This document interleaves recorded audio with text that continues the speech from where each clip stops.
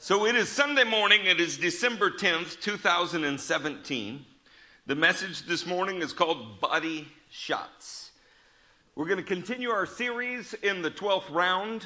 Our first foray into the subject was in the message Ring Revelations, calling the round. As always, Pastor Wade delivered an insightful and powerful message. Amen. It caused us to clench, to turn, and to mount an offensive.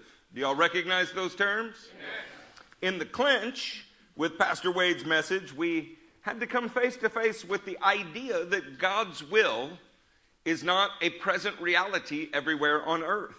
For instance, children are not playing with cobras. The lamb is not laying down with the wolf, and the ferocious beasts of the world are not eating grass. Hebrews 2:8 taught us that at the present we don't see everything subject to Christ, but we do see Christ in the position that he's supposed to be in. Amen. We then look that truth into the eye. Haircut looks good, Charlie. We looked that truth into the eye, we turned on it, and we realized that God told us in 1 Timothy 1:18 to have a strategy, to fight a winning fight. He knew that this would be the process, and he told us how to engage in it. We began to mount an offensive in 2 Kings 6 and also in Amos 3:7, where we asked God to open our eyes to the true nature of the battlefield so that our strategy would be successful.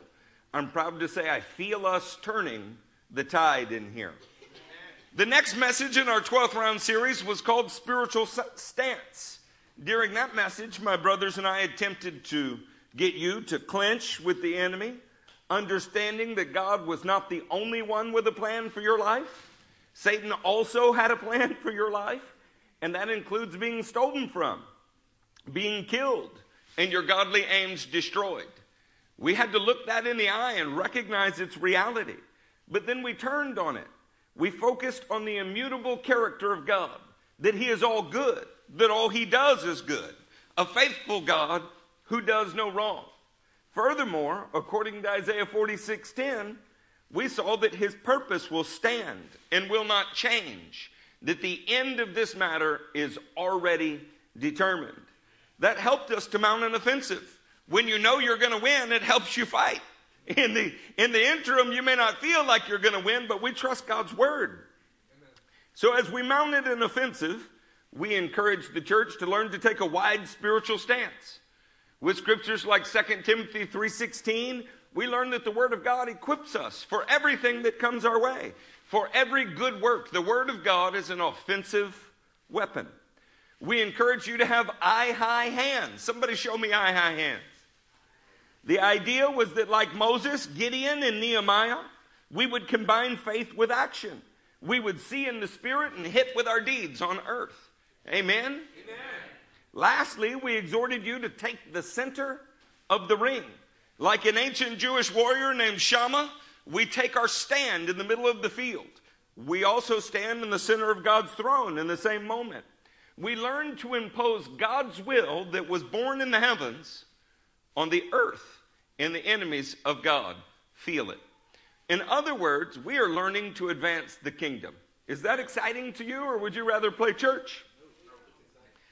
This month, people will dress like fat little elves.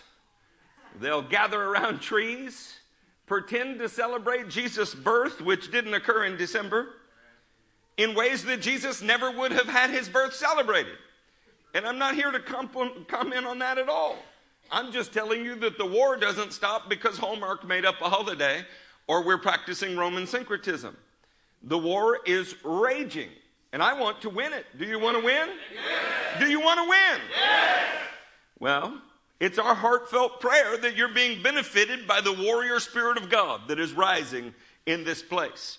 We are learning that the same Holy Spirit that breathed his word onto the page will breathe vital life into your body. He is the very spirit of a warrior, and I want to win. Like each of the other messages in the 12th round series, Body Shots, which is our message this morning, will feature a clinch, a turn, and then we'll look at how to mount a successful offensive. Before we enter the clinch, I want to read to you something about body shots as they relate to the athletic arena of boxing. Is that okay with you? Yes. Is anybody mortally offended by boxing? Nobody watches it anymore since MMA came out. But when they did watch it, there was a man named Zab Judah. I remember Zab Judah very well because his father used to stand in his corner and he had a black hat with white letters that said Team Judah. For obvious reasons, that caught my attention. How many of you already want Judah to win? It was one of those singular punches that boxing fans will remain talking about for all time. Everyone will remember the night when Zab Judah's bladder exploded. It was awesome. Afterwards, Judah said it was a low blow, but it wasn't.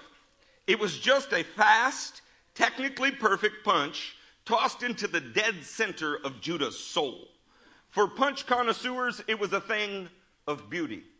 Only its location might have been improved. I don't mean the head. Headshots are overrated. Body shots are the essence of great fundamental boxing, the heart of it.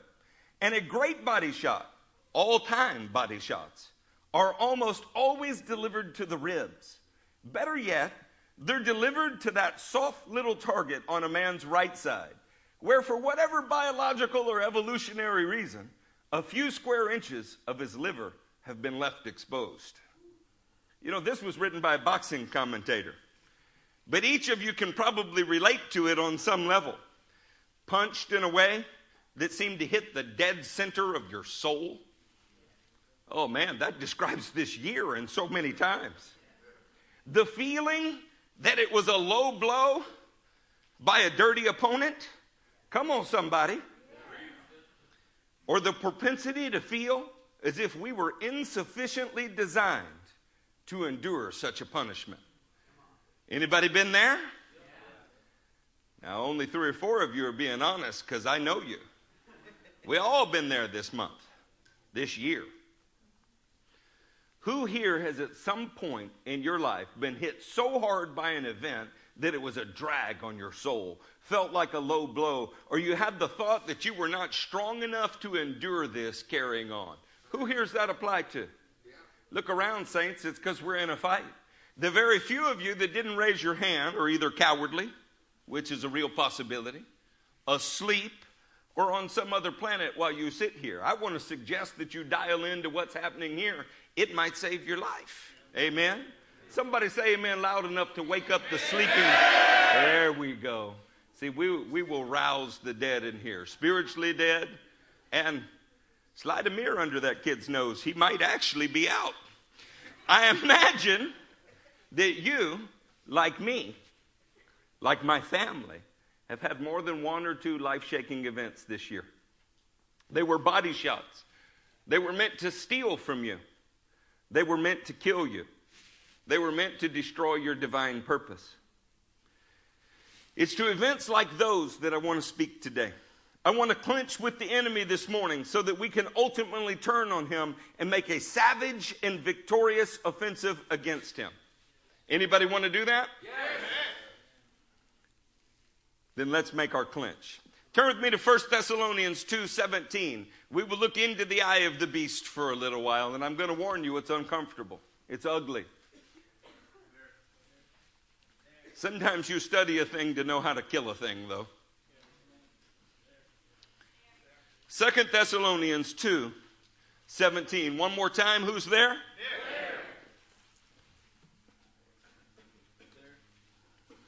But brothers, when we were torn away from you for a short time, in person, not in thought, out of our intense longing, we made every effort to see you. For we wanted to come to you. Certainly I, Paul, did, again and again. But Satan stopped us. Man, when you read that, is that as sobering to you as it is to me? I feel like that verse shouldn't end there. He stopped us, kind of, for a little while. Something, anything. I want there to be another sentence that explains away the last sentence. I want there to be fine print that takes away what the bold print just said, like every other contract I've ever written. Not written, written, read. There we go. like I've read.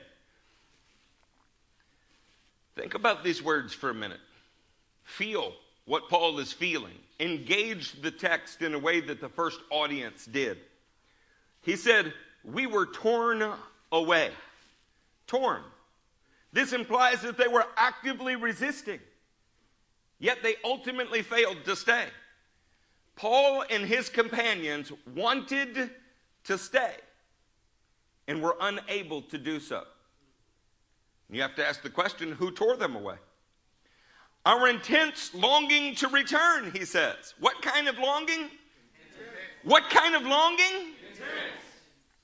This means that the apostle and his companions had shared a godly desire, an intense, shared, godly desire to return. And they weren't able to. Come on now. Yeah, it got quiet in here. He said, we made every effort.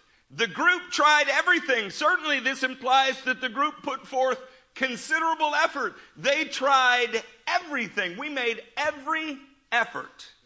But they couldn't make it come about. Then, how about this phrase? Again and again.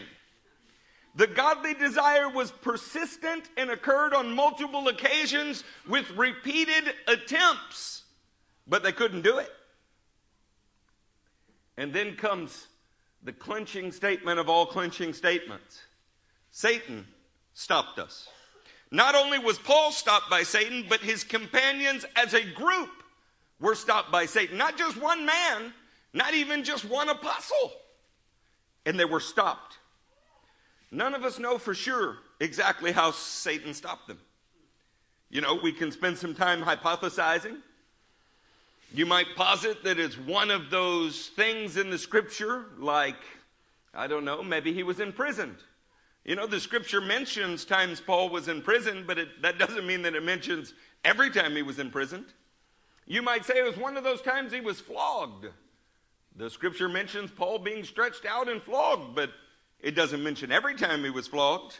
I can prove it. He received 39 lashes from Jewish authorities 5 times. How many of those are recorded in the Word? Definitely you can't get to 5.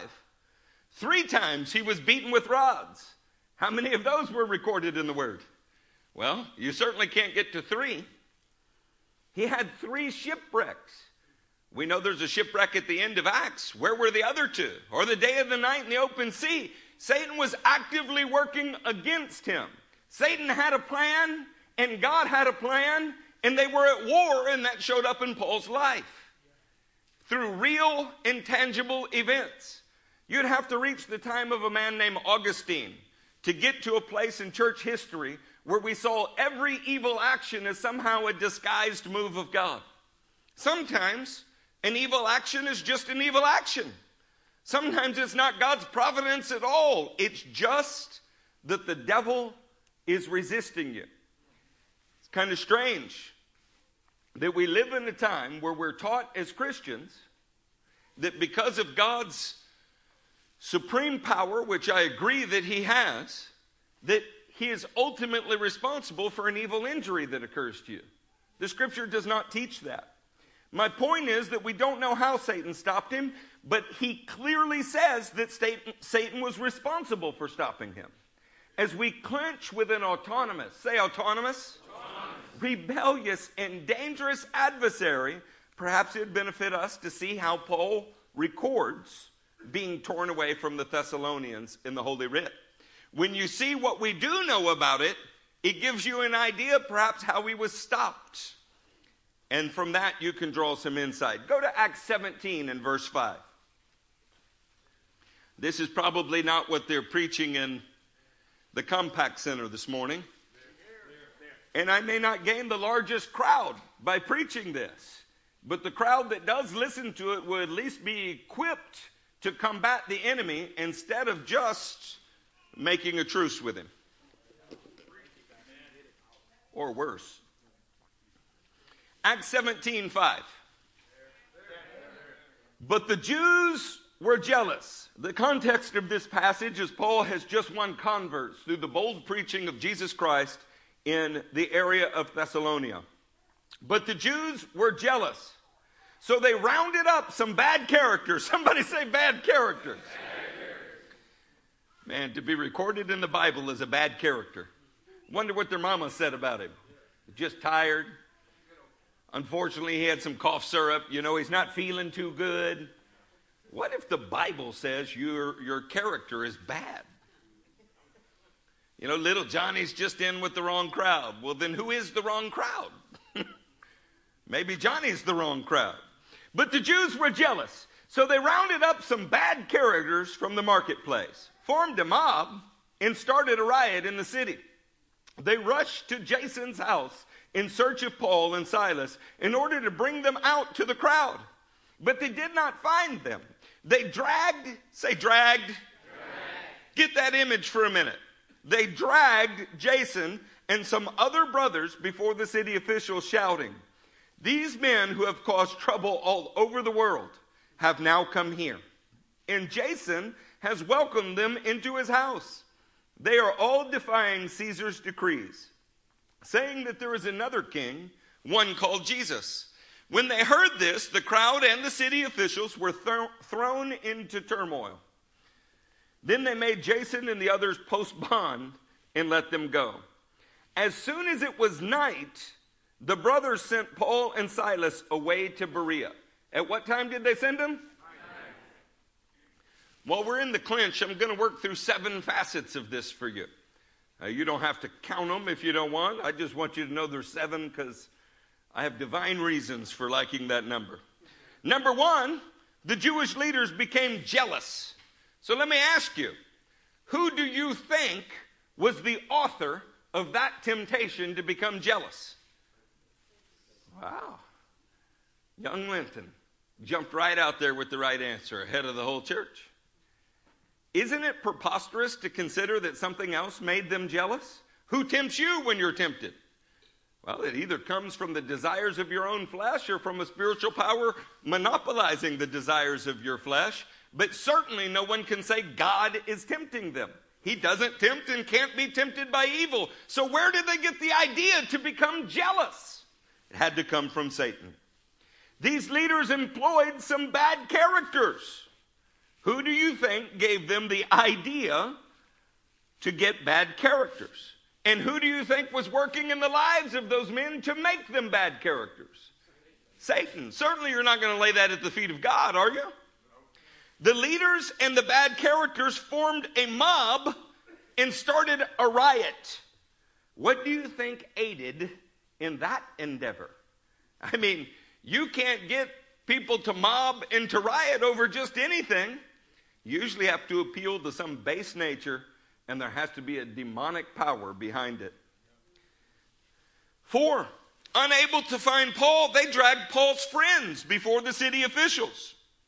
Anybody ever been to the Department of Public Safety? Why do you think city officials would even care? I mean, the truth is, you can't tell when a city official is awake most of the time, even when they're on duty. What made them care? I would say they were satanically inspired to care. What business does a Thessalonian city official have caring about a religious dispute? 5, the crowd and the officials were in turmoil. Do you think God authored that confusion? Who authored that confusion? Satan. Who authored it? Satan. False charges seemed real at the time to those who were in power. Who do you think was ultimately behind that lie? Satan. There was a financial and a physical consequence to the spiritual warfare. Paul even calls this being torn away. So given what we've just heard, who tore him away? Satan. Man, isn't that a tough clinch? As Christians, we're uncomfortable talking about the autonomy of a rebellious power. We're uncomfortable talking about what he is capable of doing. And yet in the holy, inspired word of God, the canon, right here, we see that Satan was successful in tearing them out of Thessalonica. We see that Satan stopped them from returning. That's an incredible statement, that Christians need to come face to face with. This satanic clinch was so intense that the community of God sent Paul and Silas to a different town, and they did it at night. You know, these days I'm growing a little dissatisfied with much of the prevailing popular ignorance that would lay these events at God's feet. At least in this case, it seems that God is not the author of satanic jealousy. God is not the author of their bad character. God did not form this mob or this riot or these false charges. But listen to the kind of cliches that we throw around as Christians all of the time. Well, I guess God had his purpose in all this. Could you put that in perspective? His purpose in what? The rape and murder? His purpose in what? Well, God only allows what is for our good. Really? Is that clearly displayed in the Congo? Is that displayed in India? Is that displayed anywhere else? Where do you find that in the scripture? Well, God must have taken this little child because he needed another angel. These kind of statements do very little to acknowledge the real and tangible evil that exists on earth. Does even less to acknowledge the actual war that we are engaged in and fighting in. When big-hearted and perhaps small-minded believers look at victims of spiritual and physical violence like a raped child or a tortured Holocaust victim or the parents of a dead infant and suggest, well, it was just all part of God's plan, they're ignoring that there's another power at work on earth. They're ignoring that there's an enemy. God has a plan for your life. He's come that you would have life and life to the fullest. But Satan also has a plan for your life, and he's come to kill you, to steal from you, and to destroy the godly aim of your life. These plans are diametrically opposed. In the clinch, we learn to look our enemy in the eye so that you don't misappropriate things. We learn what it is to fight with a real, powerful, present evil. Sometimes things happen that are clearly evil and clearly outside of God's design. That is what rebellion is. When it comes down to it, how can we say Satan rebelled and then act as if God is responsible for everything that's happening? That doesn't make sense, does it? I hope you're as quiet as you are because you're considering a truth that you've previously not had to clinch with. In the turn, we're going to affirm that the Lord is ultimately sovereign and that he'll have his way at the restoration of all. But that does not mean that it is a mysterious part of God's plan every time someone is brutalized. That does not mean that that was God's plan. That's right. We're in a war. Let me say that again. We are in a war. Amen. And there are shots given to the body. Our God is big enough to restore you. Our God is big enough to gain glory through what you endure. And he certainly did not throw the punch that was aimed at you. That's not who he is. And it's time that we learn to acknowledge that so that we stop laying at his feet things that Satan did. Listen, I want to show you some things. I probably shouldn't, but I'm going to do it anyway. Let's start in Exodus 15 together. Are you ready to go a little deeper? Yes. I'm not going to leave this clinch right away. I want the clinch to be something that you feel this morning so that you will rally to make an effective offensive against him. The truth is spiritual violence is being perpetrated on people on this planet every day, and you have the answer if you have the courage to look at it. In Exodus 15, in verse 2,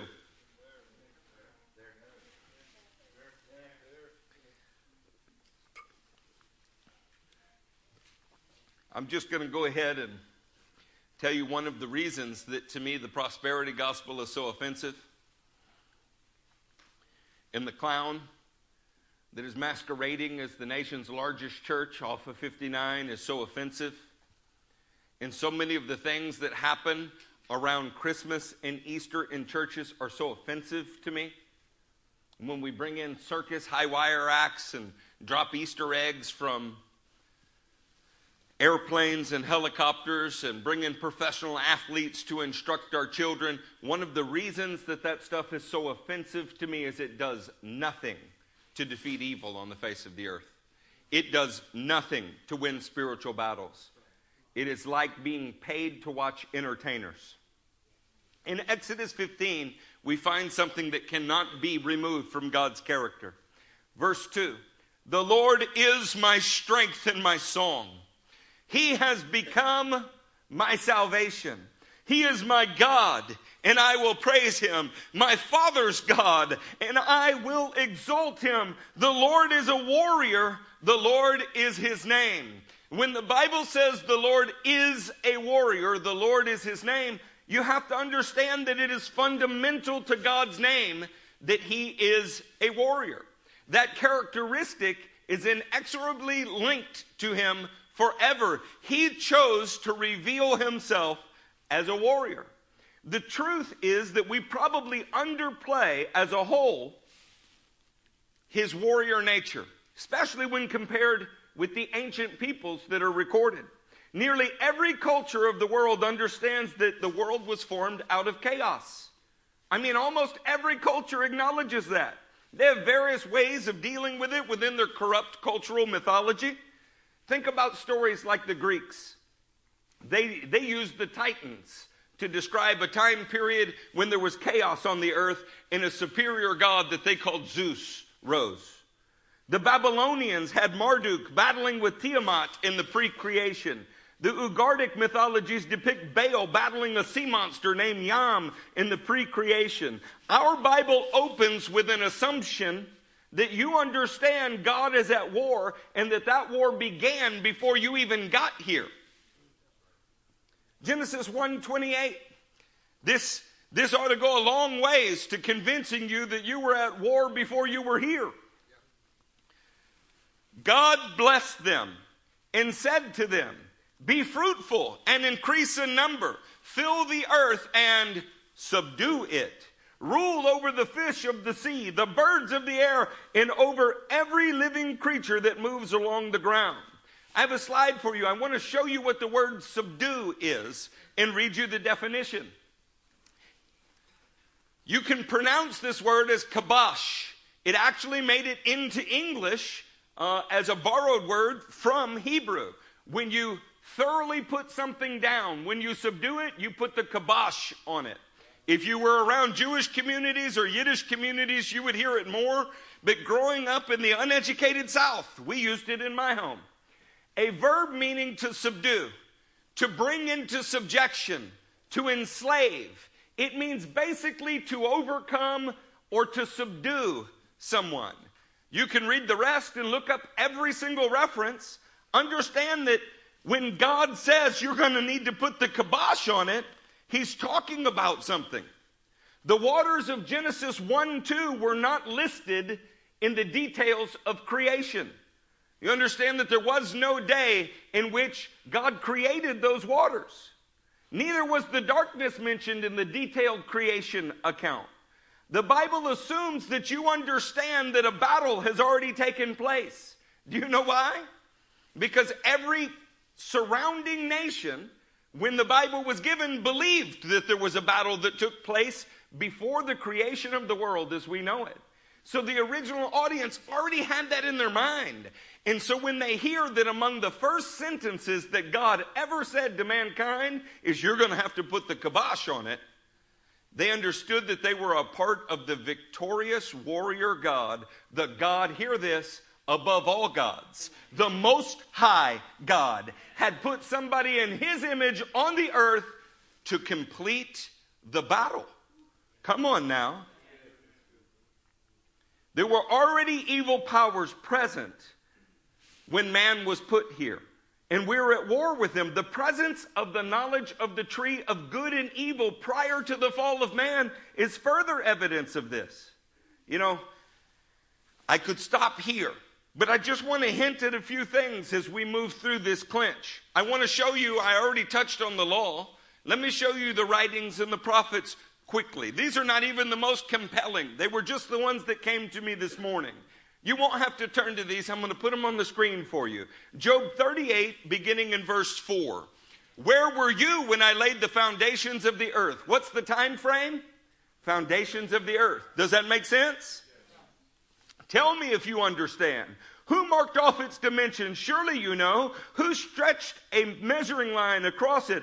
Or on what were its footings set? Or who laid its cornerstone? While the morning stars sang together and all the angels shouted for joy. When the earth's foundations were being laid, there were already angels that were singing. Who shut up the sea behind doors when it burst forth from the womb? When I made the clouds its garment and wrapped it in thick darkness? When I fixed limits for it and set its doors and bars in place? When I said, this far you may come and no farther, here is where your proud waters halt.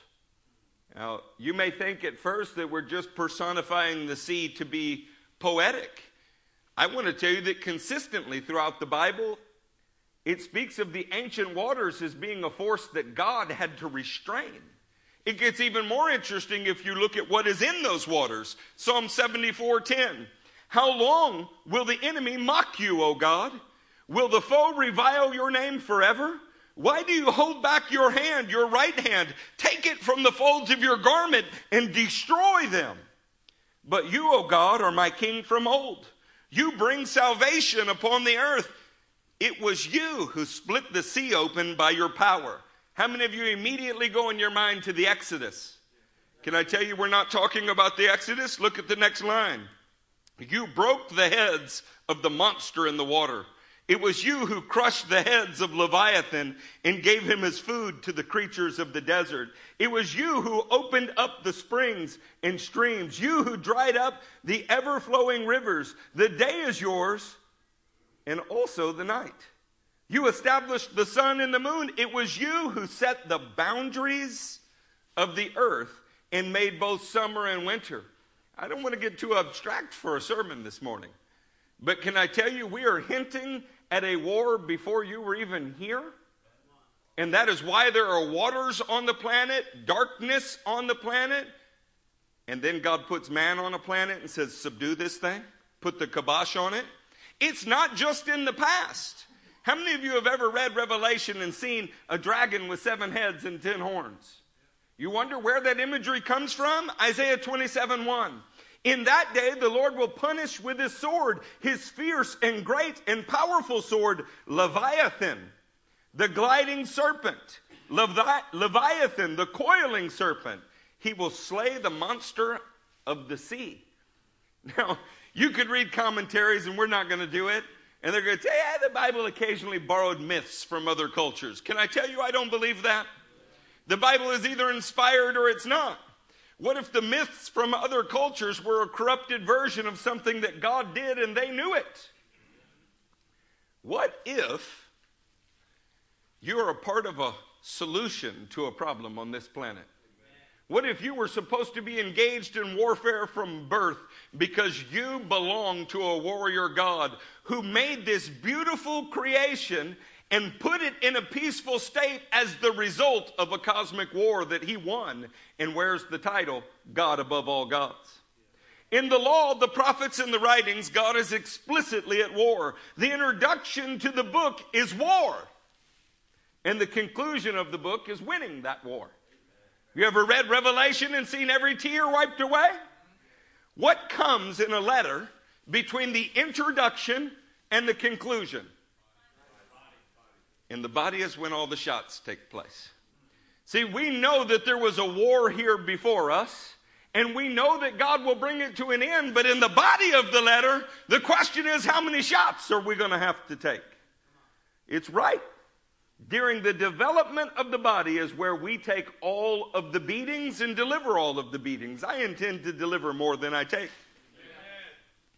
Let's make our turn together. Is that all right? Did we successfully clinch today? Did I get your attention that this is not just some kind of metaphoric evil? We're not simply talking about evil personified. There is actually a personage of evil. There is a master plan to destroy you. And he is sometimes successful in his plan, which is why we must trust our God. We must rally together and we must mount an offensive. Do I have you convinced of that? Then it's time to make our turn. Let's go to Revelation 21.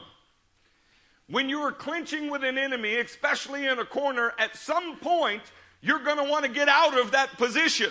I don't want to sit in a corner and talk about what Satan is capable of doing. I want to grab him by the shoulders, turn him, and mount an offensive against him. The way that you turn your enemy in a spiritual fight is you do it with the Word of God.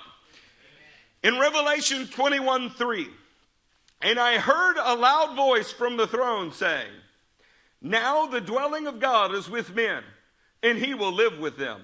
They will be his people, and God himself will be with them and will be their God. He will wipe away every tear from their eyes. There will be no more death. Come on now. There will be no more death. There will be no more death. Or mourning or crying or pain. We sang a song about trading our sorrows, but have we actually traded them? No, we are making the turn when we sing that song. We are looking forward to the day when our offensive is over, but now we're in the middle of it, and Christianity is full of pain. We're going to learn what to do with that today. The old order of things has passed away. He who was seated on the throne said, I am making everything new. Then he said, write this down, for these words are trustworthy and true. He said to me, it is done.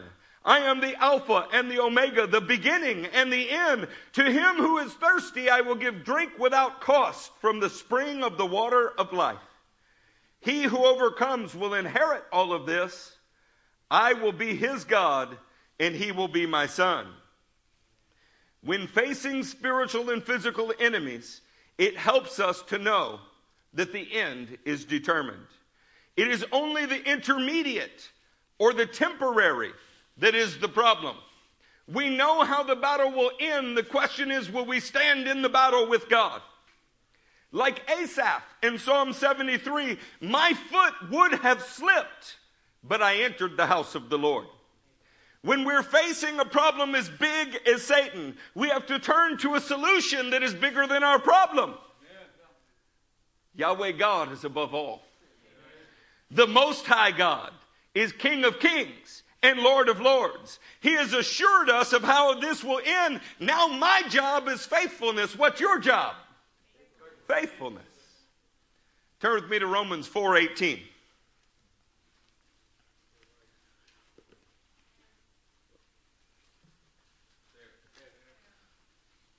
Been in a battle this year. A shot to the body of Christ is a shot to us all. When you're in a hospital, every one of us feels it. When Teresa was stricken with blindness, every one of us has felt it. And when we see that devil cast down, every one of us will rejoice. Amen. We've won in one eye and we're winning in the second, but there is still a battle ahead. Church, to deny these things or to say, oh, well, it must just be the act of a loving father is to betray the character of our Father.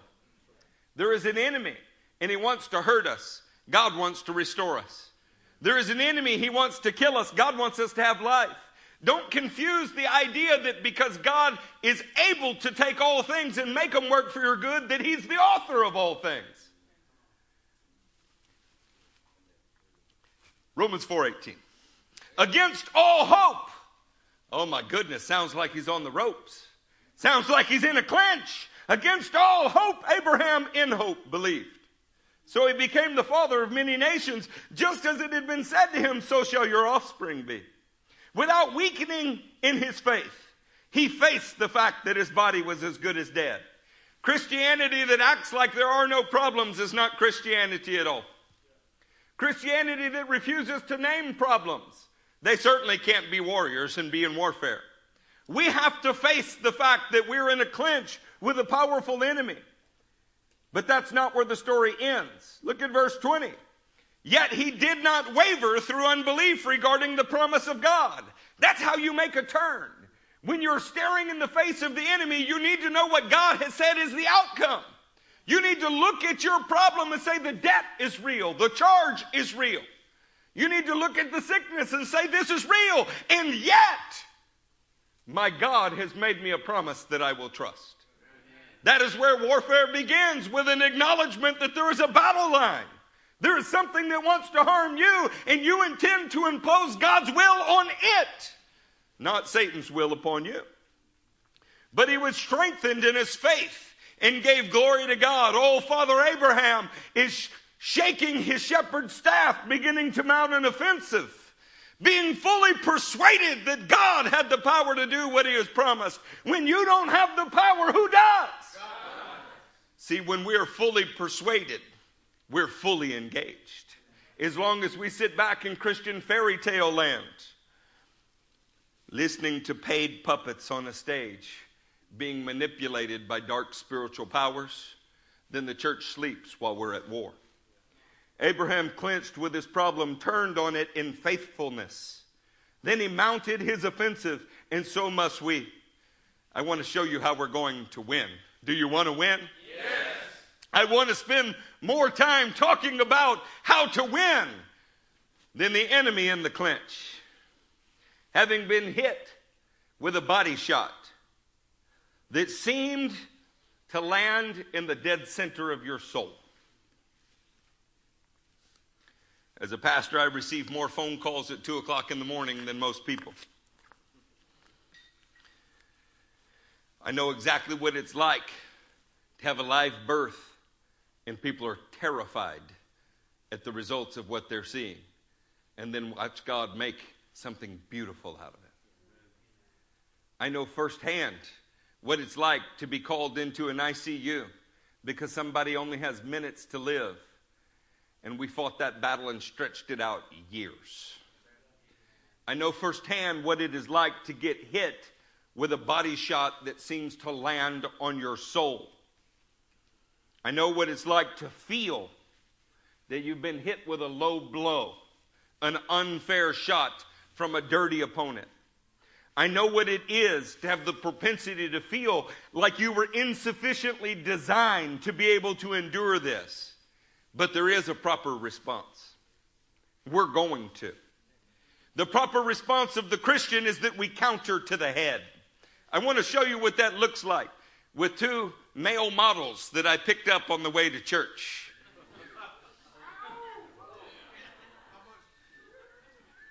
They're modeling holy masculinity this morning.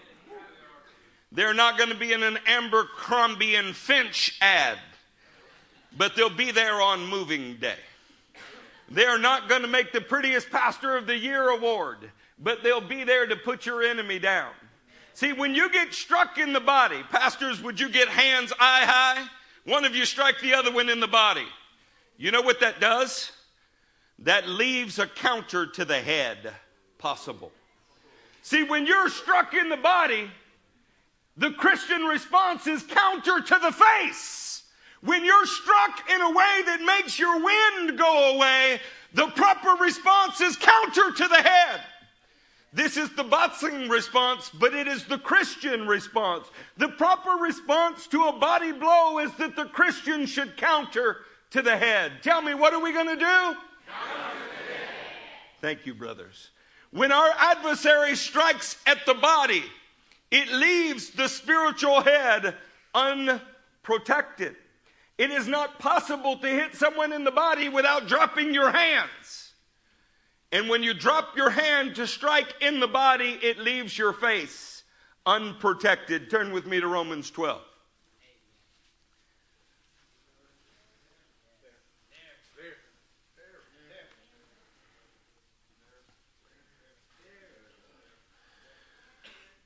Bless those. This is Romans 12, verse 14. Bless those who persecute you. Bless and do not curse. You mean when I'm persecuted to the body, I bless to the face? Bless and do not curse. He doesn't just tell you what to do, he tells you what you must not do. If you fail to counter to the head and you end up striking back at his body, you are violating Scripture. What is worse is you will leave your spiritual head open to liability of attack. For that reason, we counter to the head. We strike at the spirit behind the puppet, and we ignore the puppet. Come on now. You need to think through that. That's better than you're acting like it is. When you're attacked by an evil man, when you're slandered, you don't find things in that man's character to slander. You strike at the one who's pulling the strings. Look at verse 15. Rejoice with those who rejoice. Mourn with those who mourn. Live in harmony with one another. Do not be proud, but be willing to associate with people of low position. Don't be conceited. Do not repay anyone evil for evil. Body shot to body shot. Be careful to do what is right in the eyes of everybody. If it is possible, as far as it depends on you, live at peace with everyone. Do not take revenge, my friends, but leave room for God's wrath. For it is written, it is mine to avenge, I will repay, says the Lord. On the contrary, now he's going to quote Proverbs. If your enemy is hungry, feed him. If he is thirsty, give him something to drink. In doing so, you will heap burning coals on his head. See, when you are attacked in the body, you counter to the head. When you're attacked in the body, you in the midst of a gut-wrenching shock to the body, we counter by doing good, by being kind, by aggressively blessing and tenaciously casting down the urge to curse. Maybe in more ways than one. Or is pastor the only one that has ever let loose a word that my daddy said was French and I've been unable to find in a French dictionary? I want to show you the validity of when shot to the body, you punch to the head. Turn with me to Genesis 3:15. Say there, when there is the first book in the Bible, is the third chapter. You ought to be getting there.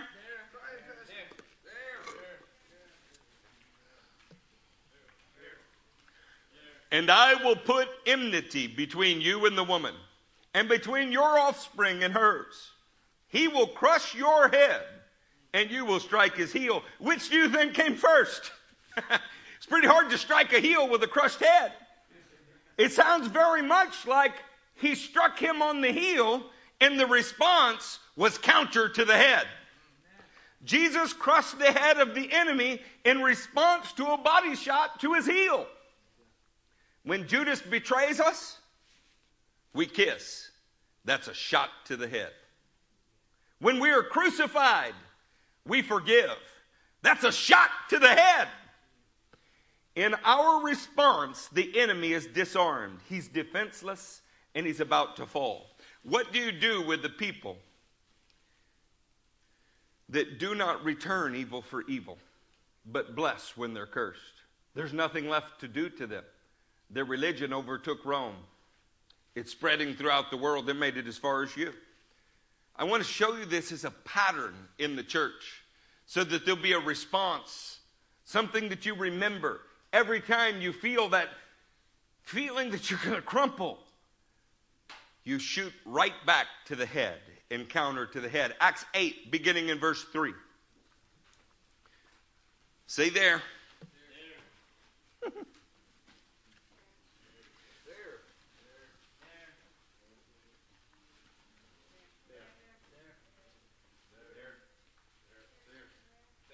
But Saul began to destroy the church. Is that a body shot? Destroying the church? If I had $1 for every time somebody thought they were going to tear down this church on their way out the door. Many of them are still working at it now. We're an anvil that wears out hammers.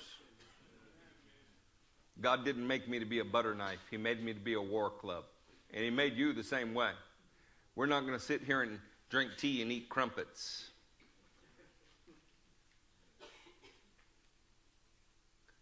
In trying to destroy the church, there's a response to that. When you hit this body, do you know what this body is going to do? Strike at the head. Saul began to destroy the church. Going from house to house, he dragged off men and women and put them into prison. You know, that's just a sentence. Unless it was your wife. It's just a sentence unless it's your teenage boy. It's just a sentence unless it was a shot to your body. But when it's a shot to your body, what do? How many times you've been tempted just to go home? Like, I just can't handle it. I'm just not going to do this today. How many times you didn't want to leave your home? How many times you just want to turn off the lights, put the pillow over your head, and wake up on some other day, some other place? You think we haven't felt that way? We buried our children too. 2 this year. Look how the early church responds to this. Those who had been scattered preached the word everywhere they went. They got hit in the body, so they countered to the head. When persecuted, they preached. Philip went to a city in Samaria and proclaimed Christ there. When the crowds heard Philip and saw the miraculous signs he did, they all paid close attention to what he said. With shrieks, evil spirits came out of many, and many paralytics and cripples were healed. There was great joy in that city. See, when Saul attacked the body, they went on a preaching campaign. Then they went on a healing crusade. Then they began dispatching and disposing of demons. When you're hit with a shot to the body, the Christian counters to the head. You can find this as the clear historical record. When you've been hit where you think you can't breathe, rely on the breath of God and get out there and punch to the head. Amen. Do you hear me? Yes. Revelation 11, verse 7. Now, when they have finished their testimony, the beast that comes up from the abyss will attack them and overpower and kill them. Their bodies will lie in the street of the great city, which is figuratively called Sodom and Egypt, where their Lord was also crucified. For 3.5 days, men from every people, tribe, language, and nation will gaze on their bodies and refuse them burial. The inhabitants of the earth will gloat over them and will celebrate by sending each other gifts, because these 2 prophets had tormented those who live on the earth. Man, sometimes a body shot is so severe that it feels like you can't even breathe. The enemy is gloating. The demonic realm is rejoicing. Look at verse 11. But after 3.5 days, the breath of life from God entered them, and they stood on their feet, and terror struck all those who saw them. See, your Father is able to breathe into you again. Let his breath enter you and counter to the head. It is a terrifying thing to your enemy when your Father breathes into you. They will watch and be terrified, the scripture says. You know what the brothers standing on your left and right will do? They'll be encouraged. When I see Mario and Alicia, I am encouraged. I want to be a better man and a better pastor. When I look around and I see Sam and Regina, I want to be as strong as that 90-pound woman. When you see the breath of your Father enter someone and they counter to the head, it makes you stand up and come out of the hole you were hiding in and say, I want to fight too. It reminds us that we're in a war, that our God is at war, and our brothers are fighting, and we can't stay home on the day of battle. Look at verse 12. Then they heard a loud voice from heaven saying to them, come up here. And they went up to heaven in a cloud with their enemies, while their enemies looked on. At that very hour, somebody say very hour? There was a severe earthquake, and 1/10 of the city collapsed. 7,000 people were killed in the earthquake, and the survivors were terrified and gave glory to the God of heaven. An effective counter to the head is a game changer. The enemy meant to kill you with a shot to the body, but he left his head exposed. Take advantage of the earth-shaking opportunity to preach through your despair, to love through people's defections, and to praise right through death, showing that it has no power over you. It's not as if the Stephens are immune to this. We've stood and preached while still carrying our dead children. We've buried yours and preached at funerals while we needed to bury ours. It's not as if we're immune to warfare. We've had our share of gut-wrenching body punches, not just this year, for many years. In 25 years, 4 years of Christianity, I can't think of a year without serious conflict. I don't know how many times I've been sued and deposed, how many times the police have been called on our meetings, or how many times we labor under false accusation, but I know that the right response is to counter to the head. You know, countering to the head can be kind of fun. Our scripture for the day was Psalm 18 and verse 40. I just want to read it to you. You made my enemies turn their backs in flight, and I destroyed my foes.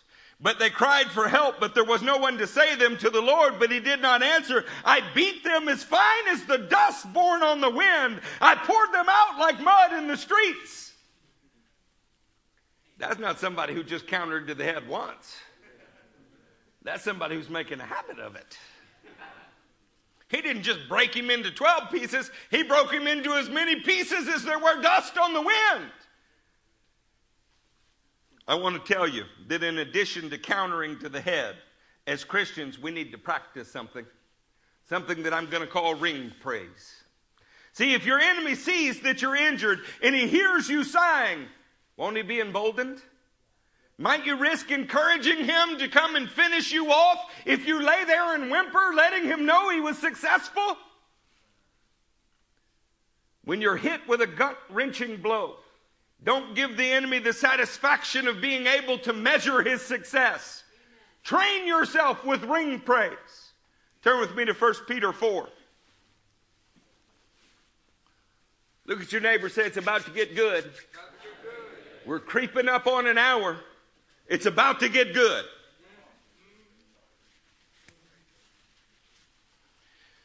Ring praise. When you've been hit in the body, you counter to the head. While you're countering to the head, we're going to practice ring praise. 1 Peter 4:12. Dear friends, do not be surprised at the painful trial you are suffering as though something strange were happening to you. But rejoice that you participate in the sufferings of Christ, so that you may be overjoyed when glory is revealed. If you are insulted because of the name of Christ, you are blessed, for the Spirit of glory and of God rests on you. The way that we react to suffering and to painful trials is that we rejoice. We practice ring praise.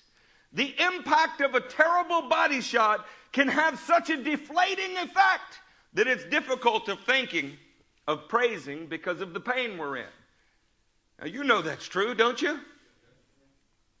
Ring praise looks at the pain and says, this is my badge of honor because I'm suffering for Christ. Ring praise is when your flesh is crushed, but the Spirit of God and of glory rests on you, so you are praising. Let me say that again. The Spirit of God and the Spirit of glory. We need to recognize something, saints. Ring praise happens when you recognize that the pain is actually a call to praise because God and His glory await you. What is the right reaction to pain? Well, if you crumple over and show pain, you will embolden your enemy. But if you stretch out and begin to worship the living God, well, His glory sits on your shoulders and the enemy has no opportunity. That's just like countering to the head. Speaking of God and glory, let's look at the mighty apostles that went before us. Because they both had ring praise and knew how to counter to the head. There were no one-trick ponies in the first century. Acts 5:40. Say there when you're there.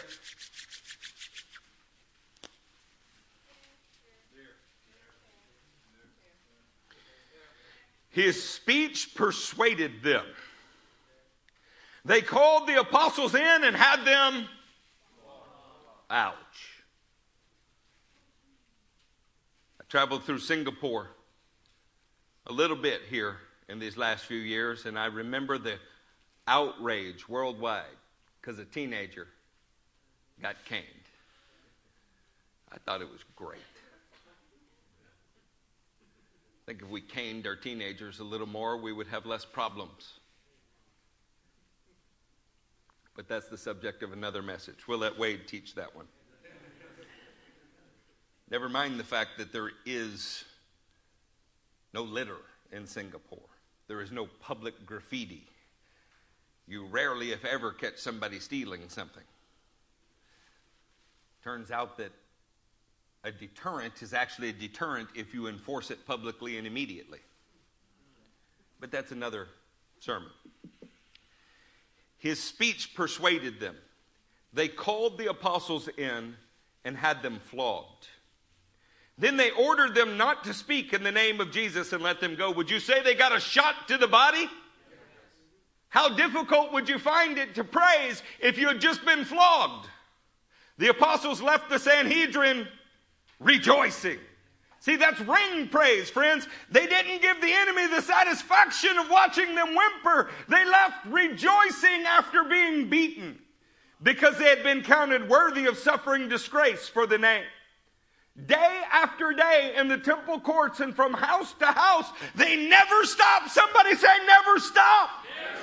They never stopped teaching and proclaiming the good news that Jesus is the Christ. They got their ring praise going a little bit like saying, devil, it didn't hurt me at all. And I noticed something, devil. When you hit me in the side, you left your face wide open. So I'm not going to stop. Say, I'm not going to stop. I'm not going to stop. They kept preaching every day. They never stopped. You know what that is? That's not a counter to the face. That's a counter to the face and the face and the face and the face. Wait, let's stop and rejoice. Oh, back to the face. The face. That's somebody who likes their job. I listened to Charles Brown, our elder, preach in Natchez. Nacogdoches. Natchez. Somewhere over there with them people. And he was preaching and he stopped and he looked out at the crowd and he said, son, if I could beat the gospel in you, we'd fight every day. Crowd got quiet. We believed him. You can't beat the gospel in somebody, but you can certainly counter to the spiritual head that has been blinding them. And you can do it with holy savagery. You can do it in a relentless fashion that never stops. You can take it to him in prayer, take it to him in deed. You can hunt him down just because you are merciless when it comes to the enemies of God. Oh, come on, saints. There needs to be some fire in you. To the head, to the head, to the head, rejoice. Back to the head, to the head, to the head, rejoice. It's like you get a little praise break. Don't stop to see whether it's doing any good. Just assume you're winning and rejoice and then get right back to countering to the head. That's a whole lot more successful than running away somewhere to heal. Has that ever worked? That's what people say who are just tired of being in the ring. Can I tell you, you can't get out of the ring. You can just choose to lose. Listen, these apostles like us, they had holy men that went before them. They didn't fall out of the sky in a vacuum. They learned to rejoice when they suffered. And the way that they learned to do it was they watched the men that went before them. 2 Samuel 12, beginning in verse 19.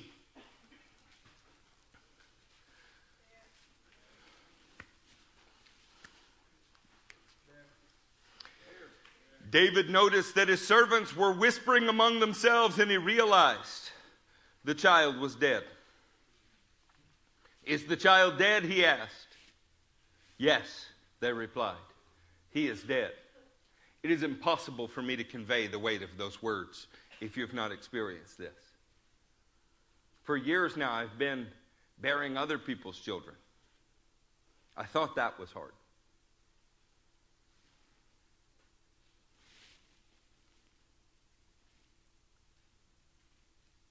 When you clinch with this kind of enemy, what do you think will happen if he senses that he has you down? The kind of enemy that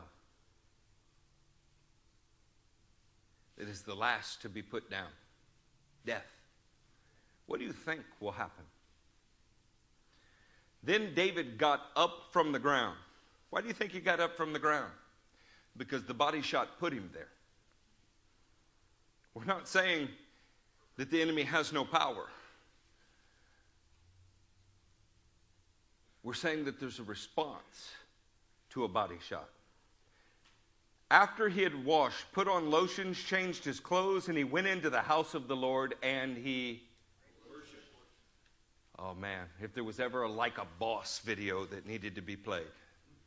I can see his gangster glasses coming in, flying from left to right on the screen. This is like a boss. The most painful event that a human being can experience. And what was David's response? He worshiped. Then he went to his own house, and at his request they served him food and ate. He was getting strong for the next battle he intended to wage upon the enemy. There is no worse pain that a parent can feel. But the combat Christian learns to reinterpret the pain as a call to praise. Ring praise. You have to learn, saints, that when you're hit, the response is counter to the head and then praise. What's the alternative?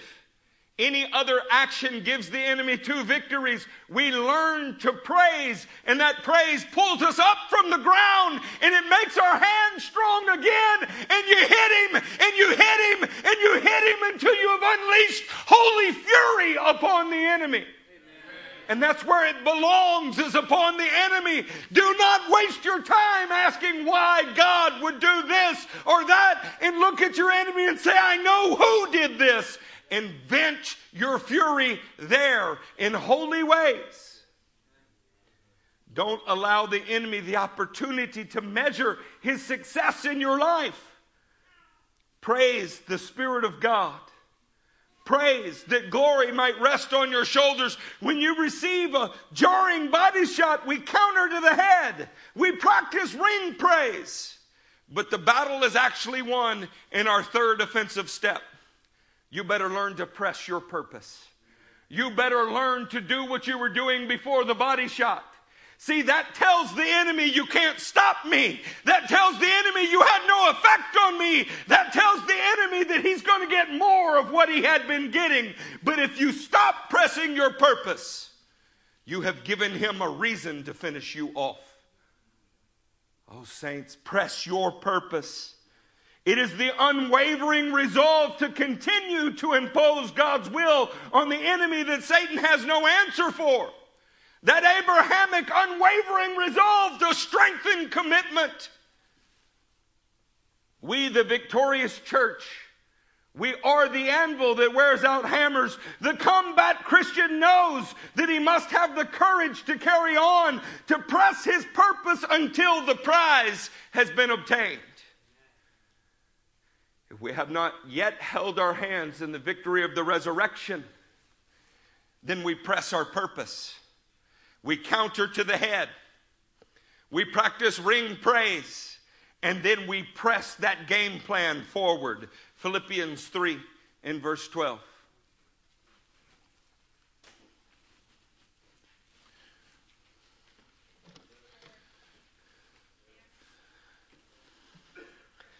Not that I have already obtained all of this or have been made perfect, but I press on to take hold of that for which Christ took hold of me.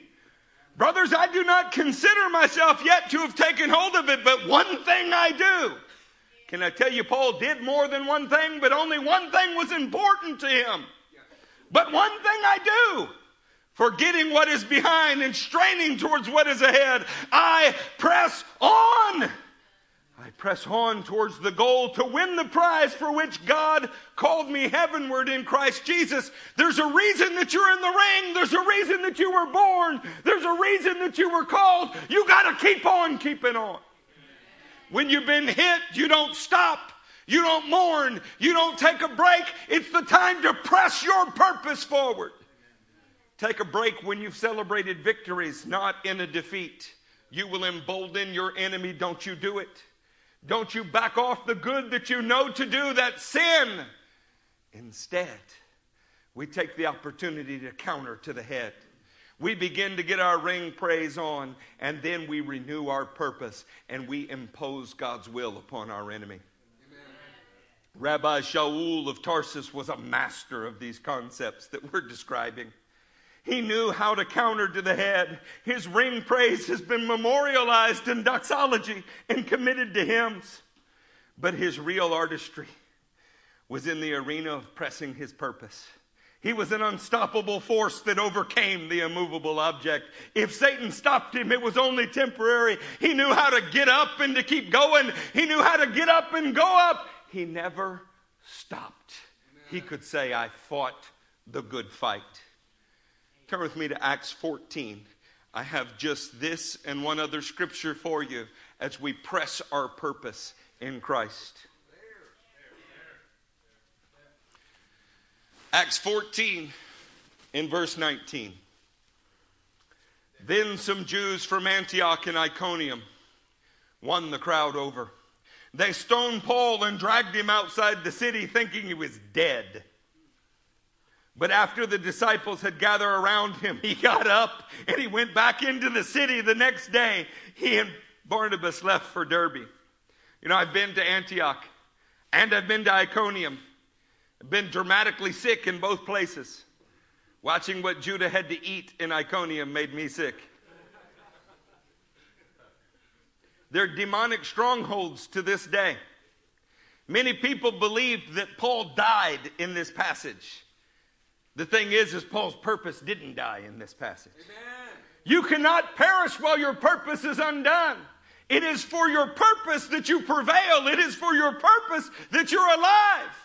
Paul cannot die and stay dead because his purpose is not done. He had to press his purpose forward. Your resurrecting God will breathe life into you again. When a man presses his purpose, he becomes possessed by God and God's purpose. That man is unstoppable. You want to talk about Christians on the offensive? You need to know why you're in the ring. You need to have a mezuzah statement. You need to speak it to your children from the time they're old enough to talk. You need to remind your wife of it daily. A family has a purpose. You better press your purpose. Amen. In the clinch, we looked in the eye of the enemy. Then we turned because of the promises of God. In mounting your offensive, you got to press your purpose. We do it with ring praise. We do it by countering to the head, but the purpose is the engine of the beast. It drives us because it's the reason that we exist. Revelation 3 in verse 11 is our last scripture for the day. I am coming soon. Hold on to what you have so that no one will take your crown. Do you mean there is someone trying to take it? It's not just holding on to it so you don't lose it. Someone is trying to take it from you. You better press your purpose. Him who overcomes, not he who showed up, not he who had a doctrinal statement, not he who was drugged to church by their parents or slept through the service. He who overcomes. Amen. I want you to think about that word, church, because it's supposed to describe you. He who overcomes. What does it look like to overcome? When you get hit with a body shot, you counter to the face. When you want to crumple over because of pain, it's a call to praise. Ring praise, dance a little bit, show off a little bit. Let him see that you are not beaten because Christ is in you. And then you press your purpose. You take him from the center of the ring, wherever your God says to drive him, into whatever corner he tries to hide, and you beat him as fine as the dust of the earth. He will cry for help, but God will give him none. Him who overcomes, I will make a pillar in the temple of my God. There's been some talk about pillar families in this church. You have but one requirement to become a pillar. You must overcome. That's how you become a pillar. Pillars are those that overcome. Never again will he leave it. I will write on him the name of my God and the name of the city of my God, the new Jerusalem, which is coming down out of heaven from my God. And I will also write on him my new name. Our purpose is a pillar in our lives. It's a pillar that we can lean on when we feel that we do not have the strength to stand. I've been hit with body shots that I didn't know how to praise through. I've been hit with body shots that I did not know how to counter. But I've never been hit with a body shot that shook me from the purpose of my life. I leaned on it. I remembered this is why I'm here and I'm in a war, and the same God that brought me to this place will bring me right past it. For me, the purpose in my life is a pillar. And I'll tell you, our purpose makes us a pillar in the house of God. See, your purpose is a pillar for you. And because you press your purpose, you become a pillar in the house of God. A man who knows his purpose is becoming dangerous to the enemy. Others can lean on that pillar. You want to be a pillar family? You better press your purpose. Press your purpose until the prize that is the crown of life is given you, and you become a pillar in the temple of God. Amen. We're going to close. And then it remains, what do we do? We clenched with the enemy. We saw that in the introduction to the book, there was warfare. At the conclusion of the book, the war is won. But in the intermediate, we're in a battle of body shots. Well, we're going to counter to the head of our enemy. We're going to practice praise in the middle of the ring. And the worse you're hurt, the higher the praise. And then above all else, we're going to press our purpose. So since I know that you, like me, have been hit this year, as we stand to our feet